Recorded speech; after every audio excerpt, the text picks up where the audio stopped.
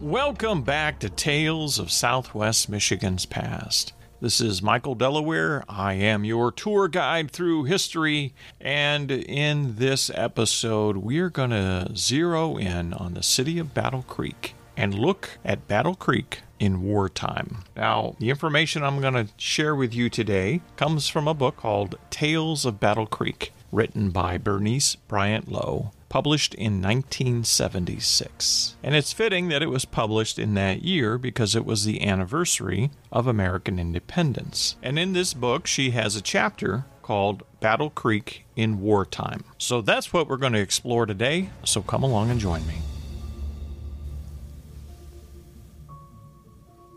In September of 1777, Thomas Paine wrote, "Those who expect to reap the blessings of freedom must, like men, undergo the fatigues of supporting it." Bernice Bryant Lowe writes, "When Battle Creek was a teenager, it hardly knew its own name when it was 15 years old. News came through slowly that our country was becoming involved in the war with Mexico. A Kalamazoo youth died of fever in the Veracruz harbor. Theron Tracy, who later became a Battle Creek mayor, lived in Berry County then, and he called a meeting of his neighbors in that year of 1846 to have them pass a resolution either for or against national participation. 10 years after the Mexican War, the Republican Party was formed. Another 5 years, and Lincoln became United States President on March 4th, 1861. By April 15th, several states had withdrawn from the Union and attacked Fort Sumter successfully. Lincoln called up 75,000 militiamen from the states, vowing to preserve the Union.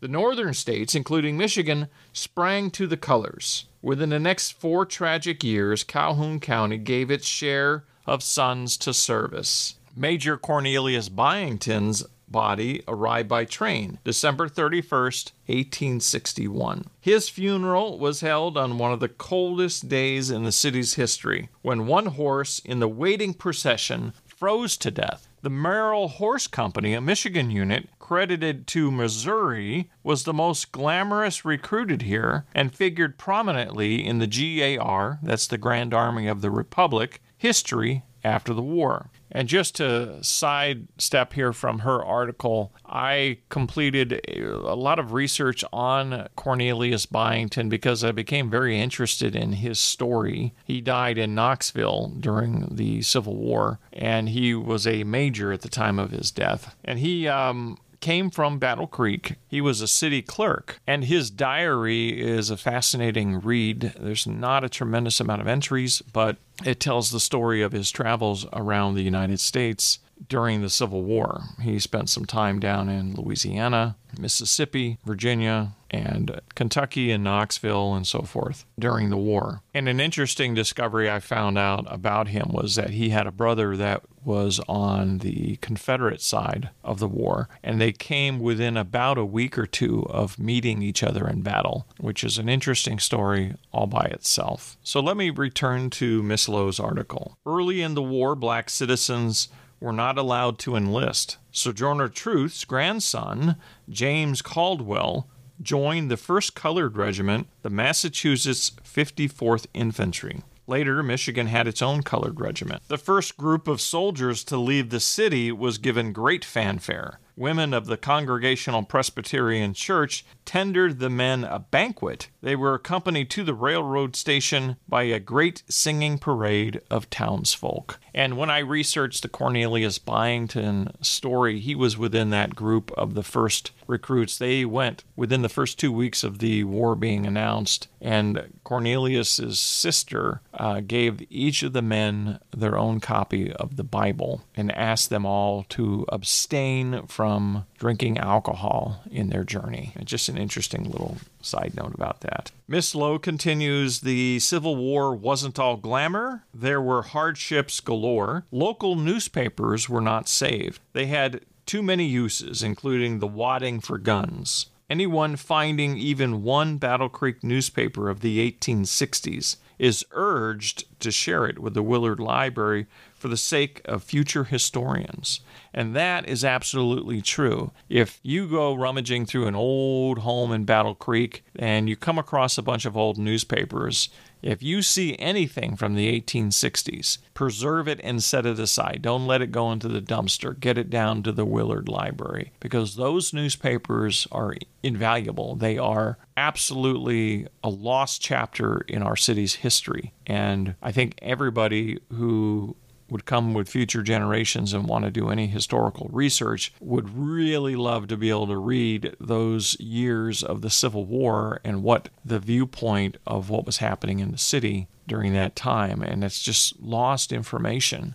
There are a few other gaps in the Willard Library archives, largely due to newspapers not being scanned digitally, but they are available on microfilm. But the 1860s, those are lost. And that is something to really look out for should you ever be out in this area and remodeling homes or buying an old home and discovering a box of newspapers somewhere in the attic or within the walls when you tear down something for renovation. Keep that in mind and spread the word about that to your friends and neighbors out there. The 1860s, those are lost newspapers within our city's history. And when you take them down to the Willard Library, you don't have to turn them over forever. You can just have them scan them and they could be made available for public use. So the Spanish-American War means Company D to Battle Creek. Enlistees were young men, chiefly from families with distinction. They, too, went to war with singing and fanfare. They were sent to a tent camp at Diamond Lake near Cassopolis, where boredom set in, and then on to Florida in a field of scrub palmettos where super boredom and fever haunted them until they were discharged. They were glad enough not to see battle action and get home again alive. The decision of the United States government in 1917 to use the area 6 miles west of Battle Creek for Camp Custer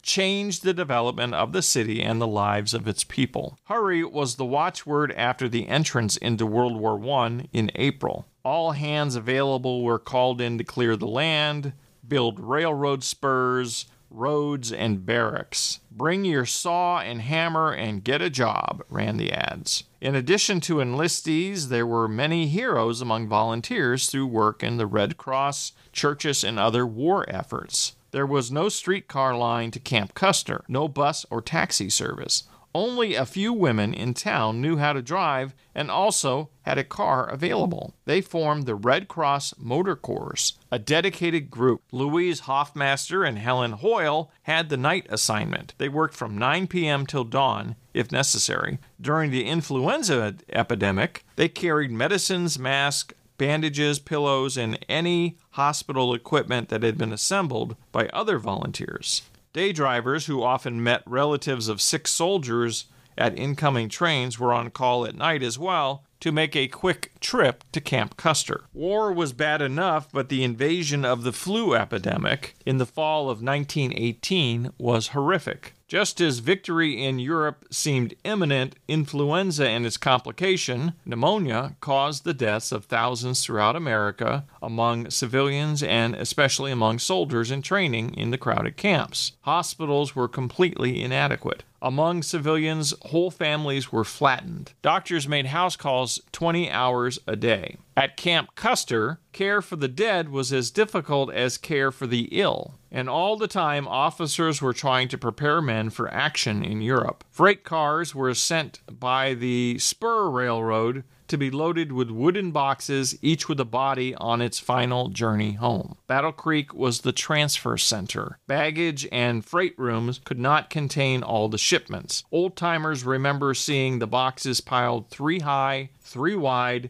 and 20 end-to-end behind the Michigan Central tracks awaiting pickup. That is a macabre image, if you ask me, seeing that many coffins stacked up along the railroad tracks. On November 11th, 1918, the war was over. The epidemic was abating. The impromptu parade of rejoicing duplicated in towns and cities across the country was a strange mixture of joy, relief, mourning, and gratitude. World War II began in Europe in September 1939. Throughout 1940, there were American preparations going on, quite obviously for involvement. Freight trains became longer and more numerous, halting traffic as they cut through our city, as they had done for nearly 100 years. Camp Custer began receiving enlargement and refurbishing. Its name was changed to Fort Custer. By January 1941, the 5th Red Diamond Division was being formed and was established at Fort Custer. The men had been drafted for 1 year of service, and by November, they were rejoicing that at the end of the next month, their stint would be over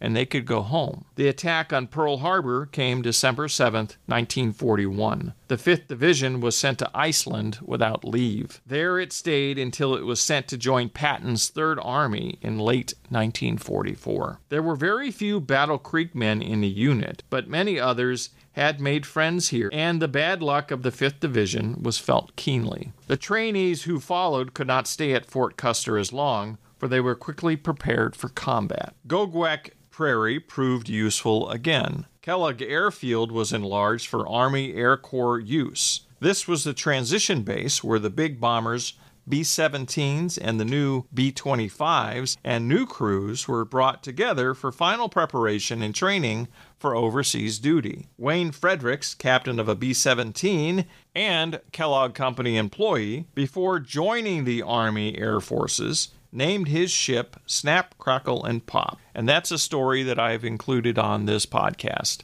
earlier this year. He and his crew spent several days in Battle Creek while their plane was checked out before flying the Atlantic for combat. And they were ultimately shot down not long after they had been in service over there. I want to say it was within the first month or two that they were flying missions over Europe. The Kellogg Foundation loaned its camp and lake properties to the United States Coast Guard for training centers. A German prisoner of war camp was established at Fort Custer, and the cemetery for prisoners who died there is well kept, and that still exists today at Fort Custer National Cemetery. The women did their bit. Again, the city sprang into usefulness. Whenever people gathered, women were knitting olive drab yarn. The Red Cross volunteers were legion, folding bandages, doling out ration tickets, entertaining relatives of soldiers, driving their own and government cars in the Motor Corps. Women gave thousands of hours to that Motor Corps activity. They were required to learn how to drive Jeep, ambulance, and a duck. A DUKW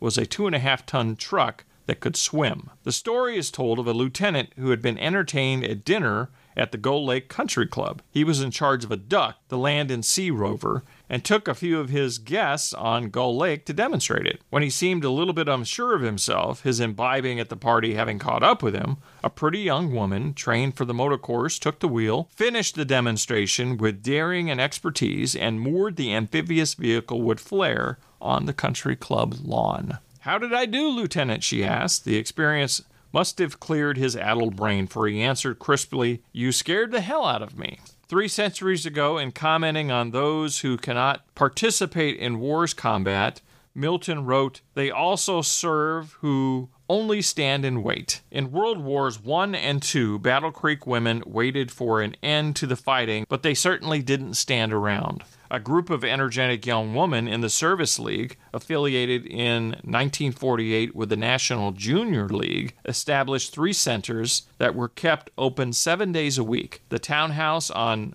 North Washington Street for ambulatory or wheelchair paraplegics from Percy Jones Hospital, a similar townhouse at Fort Custer, and the greenhouse at the airport. Air Force trainees from Selfridge Field and other nearby airfields were up before dawn practicing takeoffs and touchdowns. Often, they were too tired to eat breakfast before starting their day and had no opportunity to get food again until their practice sessions were completed. The local women assigned to this detail were on duty at 5 a.m. with coffee and donuts. By 9 a.m., they had made sandwiches of minced bologna, meat was rationed and hard to find, chopped pickle, and mayonnaise. Homebound volunteers supplied cakes. This luxury fare, available free, soon had a magnet reputation so that training flights were happily scheduled via Kellogg Airfield. The crews of locally based B-25s took advantage of greenhouse generosity as well. Through such efforts, Battle Creek's wartime hospitality has been warmly remembered. There were USO centers for men where other volunteers duplicated the Service League's dedication. Lounges were established by the women of churches and other organizations. How those mothers, sisters, sweethearts managed, in spite of rationing, to offer homemade treats for the homesick men is now a mystery. Battle Creek Sanitarium's main building was purchased by the government and became the Army's Percy Jones General Hospital. A few of its patients were eye damaged, but the prime specialty was orthopedic surgery and rehabilitation for amputees. It was the Red Cross that solicited and organized volunteers. Hundreds of gray ladies contributed thousands of hours to comfort and entertainment of wounded soldiers, running errands, finding and distributing books and magazines, writing letters, pushing wheelchairs, dancing with the guys, getting accustomed to artificial legs and arms, building and doling out confidence. There weren't enough occupational therapists to go around, so volunteers established workshops. Betty Boos, Phoebe Epps, Marjorie French, Janet Hatch, and others taught bedside arts and crafts, painting, sewing, knitting, jewelry making. Men taught fly tying, a popular craft among the convalescents.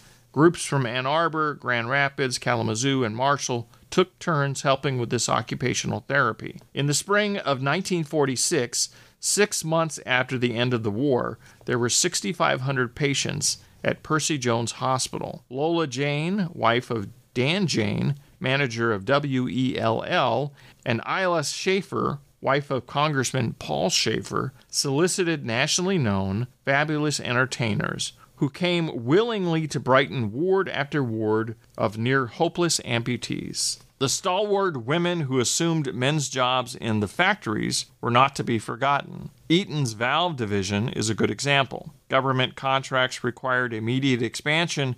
If enough capable machinists could be found or trained, it was decided to use 2,000 women. Ruth Kelsey, director of the Sanitarium's Extension Department, was asked to take charge of the program. Her new task was to be innovative. First, she observed in another Eaton plant where women had already begun working at machines. She planned the local program. A counselor supervisor was hired for each 200 women. There were, previous to the influx, only 2 women on duty at the plant. It was supposed that women could learn to operate only a few of the hundreds of machines. They took to jobs with the dedicated purpose of making valves for military needs and thereby to bring the war to an end and their loved ones home again. Their rate of production was above peacetime averages. Women conquered every machine in the factory except for the heavy forging presses used to form heated steel in the hammer shop. They stood by their machines as their fingers acquired new skills, agility, and accuracy. The blind Milton would have been proud of them. And that is Bernice Bryant Lowe's summary of Battle Creek in wartime. And she, of course, covers many decades there of the different wars that touched the city's history. And she gives some anecdotes of different time periods and different aspects. But it is a beautiful synopsis of Battle Creek in wartime and gives a little bit of an insight into Fort Custer history as well as what women were doing during wartime. And a lot of that is somewhat lost history unless you can get with some of those women that may still be alive today and interview them or read the letters that they had in their possession. A lot of the World War I history is starting to fade away, and those are important things to try to preserve when it comes to local history. And I certainly want to do more stories on some of the different aspects of the history of Fort Custer and before when it was Camp Custer to bring to this podcast and tell those little stories. And I've done a few episodes on that over the past 2 years.